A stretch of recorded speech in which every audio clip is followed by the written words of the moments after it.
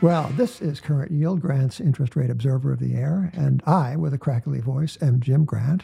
And with me is the great deputy editor of Grant's, Evan Lorenz, and Henry French, our sound engineer, and the fellow who's clicking for reasons that I can't fathom at the other end of the phone is Doug Lucas, Douglas J. Lucas, a storied credit analyst and credit thinker from Wall Street who has produced something called Stories.Finance. And that is our topic for today. And you will be transfixed as I have been reading them. So, but Evan, before we get into the stories about finance, I want to ask you about something quite extraordinary that both of us dealt with in the issue of Grants that we closed last night, which is something called Fed notes, which I didn't know it was a thing, but there's something called, I thought like Federal Reserve notes, I know about them. Nobody has enough of them, right? Nobody has enough of them. Right, but there's something called Fed's notes. I guess that's to differentiate Fed's notes from Fed Reserve note, right? Okay, never mind that. But there's something called Fed Notes that is a bulletin from the Board of Governors of the Fed. And this particular issue of Fed Notes talked about how they're about to step in it, particularly this sentence. So they are considering, these Fed people, the consequences of the brisk rise in the federal funds rate since March of 2022. Evan, do you realize they waited until March to raise their stupid interest rate? I think inflation was only like 8-ish% around that time. Right. Anyway, that's what they did. And so it's up 500 basis points or so since. And now the Fed analysts are taking the measure of this and of the likely consequences of the hike. Wait, you're saying they didn't do it before they started hiking? They're busy people. All right. So they asked themselves, what might be the results, these effects on investment and employment, given the high share of firms currently in distress? So the Fed seems to know that there are a lot of firms in distress already. And they reply to their question as the following sentence, quote, with a share of distressed firms currently standing at about 37%, our estimates suggest that the recent policy tightening is likely to have effects on investment, employment, and aggregate activity that are stronger than in most tightening cycles since the late 1970s. The effects in our analysis peak around 1 or 2 years after the shock, suggesting that these effects might be most noticeable in 2023, 2024. So you're saying we still might have some time? Yeah, but 2023 is it's like current events, right? Last I checked, yeah. Anyway, I thought it was quite striking that the Fed is acknowledging that but mostly I think that 37% of the firms they survey are distressed. I guess by distress they mean not covering interest expense by EBIT maybe or something. That's the zombie distress. I believe the definition in there was that have a thin coverage of interest rate. It was some definition about a certain percentile being close to default, and they have a definition of default. Yeah, it's basically a fixed charge coverage. Anyway. We have on the other end of the Grant's Interest Rate Observer telephone, we have Doug Lucas, who knows all about fixed charge coverages and such.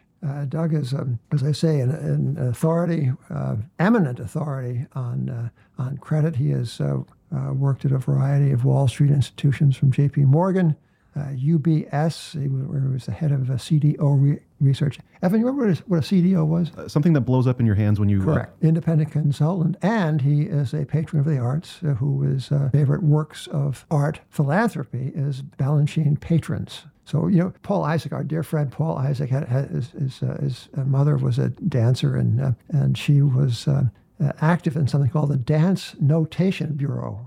In the day, there was a way of taking down choreography through kind of a calligraphy, I guess not unlike musical notation, so they thought. And she prevailed upon her husband, Mr. Isaac, to give liberally, and he called it the Dance Donation Bureau. Anyway, Douglas J. Lucas, welcome. Well, you're very kind, but you have set expectations higher than I can meet. Well, in that case, I suggest you try just a little bit harder. I'll give it a try. Okay. So, Doug, tell us about this avocation of yours. I've mentioned in the most cursory way some of the things you've done professionally, but this is something a little bit new. It's Stories.Finance on the web, and you can log on to Stories.Finance and read first-person accounts of the most significant, consequential events in recent Wall Street history. Everyone knows about oral history. It's, you go to Columbia University and they got these transcriptions.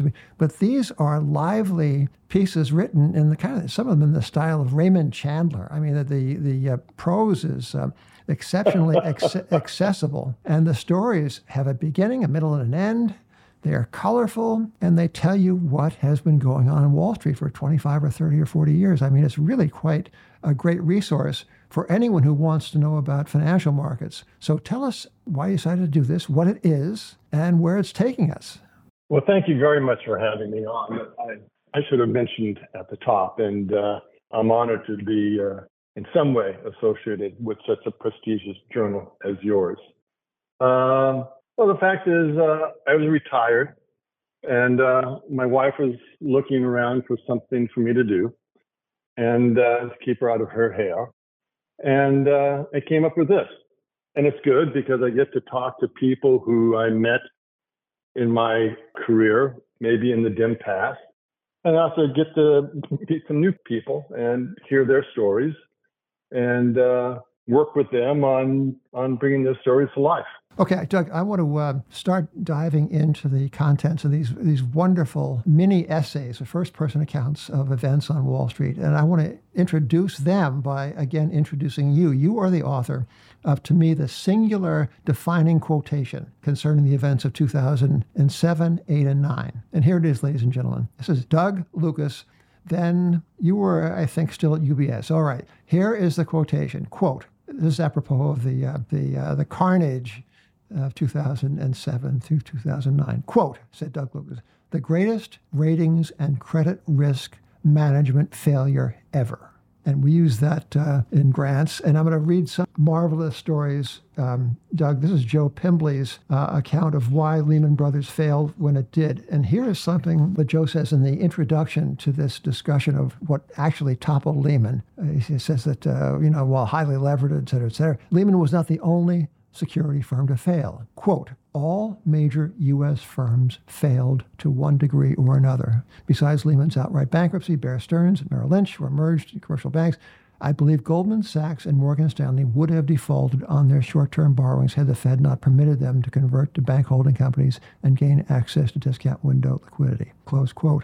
Now, you read this. I mean, I was there. We wrote about this song. We anticipated some of it. But reading it again, it is such a shocking indictment of the system as it was then established. And what do you think? What does this mean? What does this terrible indictment imply for current goings on in credit? Was this isolated in a moment of time, or is this part of the human nature? Is it part of a human system of fiat currencies and moral hazard? Well, Joe focuses on leverage and particularly the short-term aspect of the leverage that security firms use, and that's where he's coming from about that, about debacle in the 2007, 2008. Solomon had the Treasury auction scandal, and I think they survived for a couple reasons. One was Warren Buffett and his reputation. That regulators believed that he was going to do the right thing, and the openness with which he approached the problem. And by that I mean, it was open kimono. Here's everything that we found out. We're giving you everything. We are also waiving attorney-client privilege. But the other aspect of why Solomon survived was, they had termed out their liabilities. And they funded short-term on a secured basis. And they were able to rapidly delever the firm. And they survived that. I think Joe would say that doesn't matter. That's an example that doesn't disprove his thesis that, it was all because of the high leverage. I think he said something in there that what percent of asset decline would cause insolvency? And it's a shockingly low number, like, 4%. 4%. Yeah. That's a hell of a good point. But, the other cause was, the subprime crisis. And now I'll repeat a quote that I heard from you at one of my conferences that I held that you came to speak at, which was something along the lines of investment bankers take a good idea and they pound it into the ground like a tomato steak until it's no longer a good idea. And that's certainly, what happened to subprime mortgages. And then everything that happened downstream from subprime mortgages, subprime mortgage bonds, subprime mortgage-backed CDOs, the insurers that insured the top tranche of these structures like AMBAC and FGIC, and the security firms that had, warehouses full of unsecuritized mortgages and securities on their books when the music stopped. So I don't think Joe's wrong, but, I guess there was a match that lit the fire. Joe explains how the bonfire is set up, then there was a match. There's always a proximate cause, but the fact is it sounds like Hillary Clinton. The fact is, Wall Street went into the difficulties of 2007, et cetera, leveraged 25, 30, 40 to 1. We had a piece in 2006, the headline over which was "Over the Cliff with Morgan Stanley." And it was about Morgan Stanley was the first of these firms with $1 trillion balance sheet and very little equity underneath all that. And it was capitalized for nothing except 72 degrees Fahrenheit, as it were, sunshine, and wind speeds of 2 miles an hour. That's how Morgan Stanley went into the crisis. So there's a lack of institutionalized lack of circumspection. However, let's not overdwell on that unfortunate transitory episode of near cataclysmic extinction, but let us investigate. Before we get off that, since you like that quote, I'm working on another quote, besides the greatest failure of risk management and ratings. How about ever? How about the ever? Yeah, ever. How about the third greatest man-made infliction of misery not involving weapons of war? I don't know. I like the first one. Maybe I can interject with another Hillary Clinton quote. It takes a village. So the Fed, after the dot-com crash, dragged rates down to 1%. Denied that there could be a subprime crisis. I remember Bernanke saying real estate's always local, there's no subprime contagion, et cetera, et cetera, et cetera. And they were the regulator for the banks. We had the SEC relax leverage ratios for broker dealers, which allowed banks like Lehman to actually have as much leverage as it did. And you also had the bankers themselves who took a great idea and not only killed it, but spread its entrails like all over the floor. Is there anything to be learned from this? Is there any way that we, as members of the financial market, can learn from our past mistakes and not repeat them in the future, like we did perhaps with the Fed taking rates down to zero, printing so much money that it forced deposits on banks, and certain banks who were poorly run blowing up pretty predictably this spring? Is there anything we can learn from this? Is there any way we can not keep stepping on the same rakes? I don't know. I have to think that a lot of things that we've done are counterproductive. Why did we allow commercial banks and investment banks to get together? Why did we do that? Seems like a good place to start. For the edification of our listeners, I would like to give you a sense of the richness of the canon of Stories.Finance, which are available, by the way, on the World Wide Web for a click of a button or two. So there's one. This is by Joe Pimbley, again, PhD in theoretical physics, but is kind of has slummed in financial work. Little like help me with wrote My Life as a Quant. Derman? Emmanuel Derman, yeah. So Joe Pimbley also and Emmanuel both are theoretical physicists who came to Wall Street. But peasant logic and the Russian GKO trade is one of these delightful episodes, and it deals with the wisdom of what is known in some circles, or was known as peasant logic. And the story goes about how this outfit brings in deep thinkers and model builders to model out the likelihood of a big unrequited risk in a certain trade involving Russian short-term securities, and they blows up, of course. And anyway, so what they omitted was common sense, or as it was known at that institution, financial peasant logic. That's one. Another one is meeting Michael Milken. And this is Doug Watson's account of a meeting with Michael Milken in 1988. Michael Milken being the junk bond king of Drexel Burnham back in the 1980s, probably the most important figure on Wall Street for a cycle or two.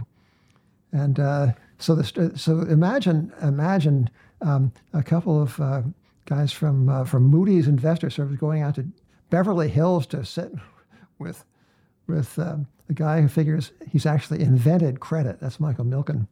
And it's a very funny and amusing and eye-opening story.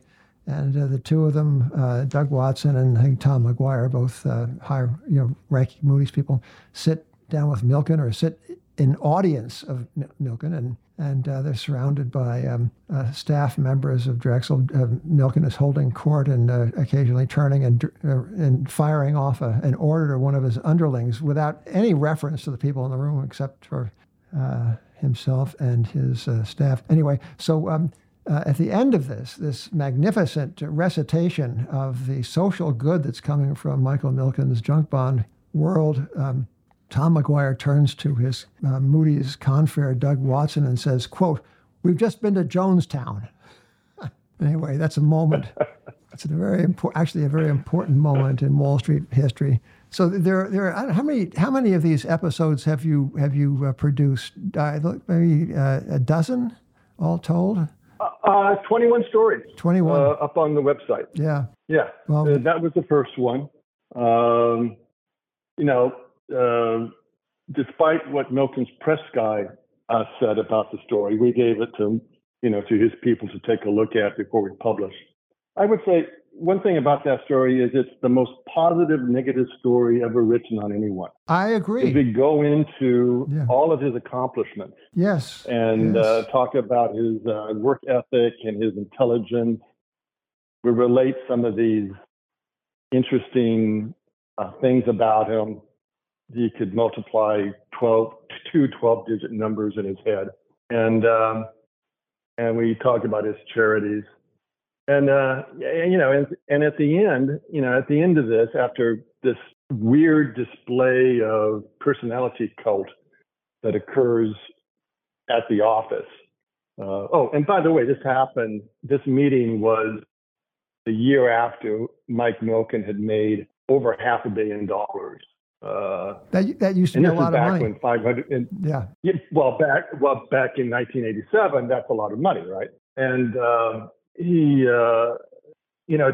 comes around to, the thing that Milken wanted to talk about, the social good of junk bonds. Yeah. Doug was there to find out, what are about the risk of the companies that he was financing. Yeah, sure. You're giving them so much debt. What's the control on the amount of debt that you're willing to give them?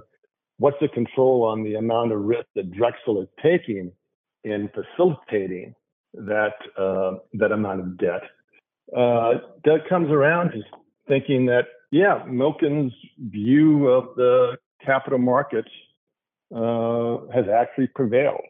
Right. Capital market solutions are better than bank solutions. The junk bond market survived. It was altogether a fair piece. So here's what I mentioned earlier at the start of our discussion, Doug Lucas. I mentioned that some of the stuff reads as if it were from the bookshelf of famous mystery writers. It's because the writing is the dialogue is almost cinematic. It's so catchy. And here's one. One of these stories concerns an especially high-strung and ruthless salesman. And the headline of the piece is "What Makes Sammy Run?" The trading assistant races up Wall Street. Okay, so I'm going to read you paragraph that will perhaps reassure the readers that I wasn't exaggerating when I was talking about the accessibility and the good fun that you're going to have reading these things. Quote, I didn't hear from Sammy after that, says the raconteur, who is a money manager. Sammy is on the sell side and ever pursuing him for business. Through the grapevine, I gathered his career continued its meteoric rise. True to his word, he soon left the trading desk, moved into sales, then investment banking, mergers, acquisitions. The rewards for someone in murders and executions, yes, murders and executions, were unlimited, perfect for someone who believes going through life with a conscience is like driving a car with a handbrake on. Now, that's a quote. And as I say, these pieces are illuminated by such things. And what they're doing up on the World Wide Web for free, I must say, is a little irksome for those of us who sell our stuff for money, but that's another story. That story is from an equity trader on the buy side, a buy-side equity trader who has a podcast called Occupy a Job on Wall Street. And most of the stories involved bad behavior of him and his cohorts.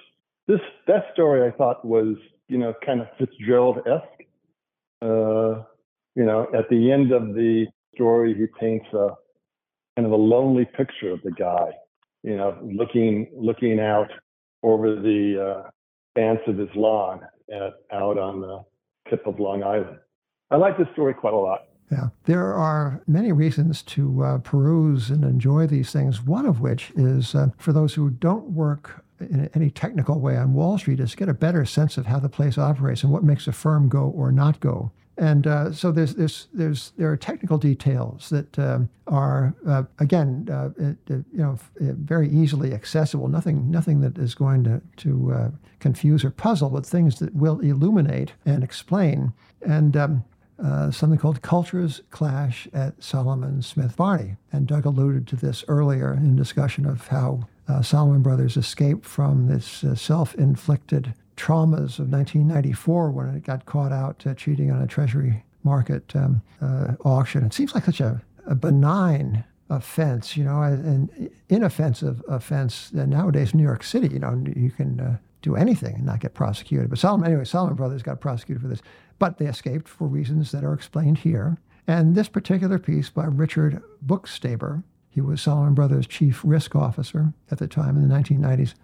It talks about how somebody who was in charge of reining in these high-earning cats, which don't like to be reined, how you exercise financial discipline among people who are operating independently in a firm on leverage and all competing for a finite pool of bonus capital. So one of the ways one learns is through manipulating the interest charged on internal working capital, the interest rate on internal working capital.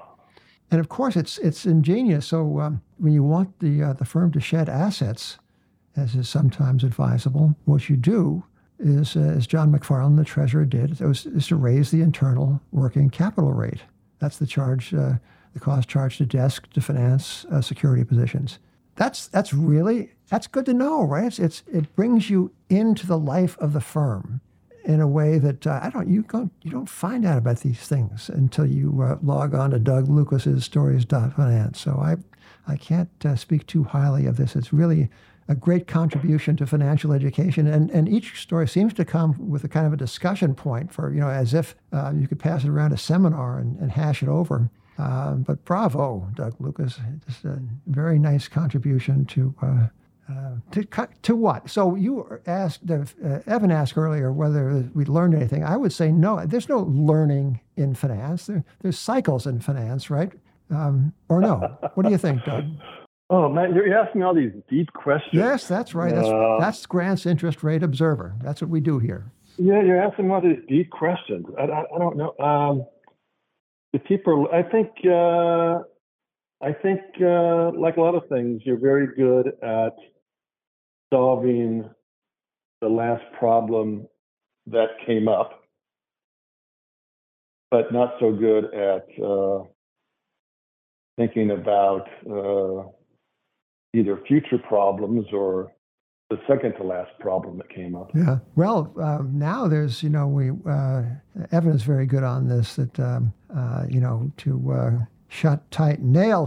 nail tight shut the barn door of banking risk. We've kind of immobilized some banks, not all, for better or worse. But this push to get rid of proprietary trading, to kind of, as they say, de-risk the banks. I'm not sure how successful it's been, but what it has done is to encourage the growth of a new private capital industry. No? Yeah, we've had the growth of private loans, which I believe now is a $1.5 trillion asset right now. These private loans aren't just to, back houses or anything like that. They're to levered companies, basically private equity buyouts. So now we've essentially moved the financing of private equity to the private equity managers who manage these private credit funds. They claim to have better performance and higher interest rates than leveraged loans and high yield bonds, the traditional financing mechanism for buyouts, even though they're lending to the exact same credits, just with more opacity and kind of less outside eyes. Yeah, which I guess is good at mark-to-market time. It's great for market time. One practitioner in the industry confided to me, part of the reason why our defaults are so much lower than leveraged loans, which are publicly traded bank debt backing buyouts, is that when we have a workout, we don't always record it as a workout. We just say the loan's performing. And the reason why our recoveries are sometimes higher is we sometimes count past interest paid as part of the recovery on the loan. At least that's what one guy told me. Yeah. In confidence. Yeah, so let's keep it to ourselves, okay, listeners? Well, Doug, this has been nearly fabulous, as I knew it would be. So thank you for coming on. And I think, Michael Milken said he was doing the Lord's work, or was that Lloyd Blankfein? I guess maybe both of them doing Lord's work. No, that was Goldman Sachs. I think Lloyd said it with a twinkle in his eye. But you are, if not doing the Lord's work, certainly doing a most laudable secular piece of business in making available to anyone with a sense of financial curiosity how the world works. So thank you for Stories. Well, thank you very much for having me on. Yeah, you are entirely welcome. Ladies and gentlemen, thank you for listening. Until next time, this is Current Yield, Grant's Interest Rate Observer of the Air.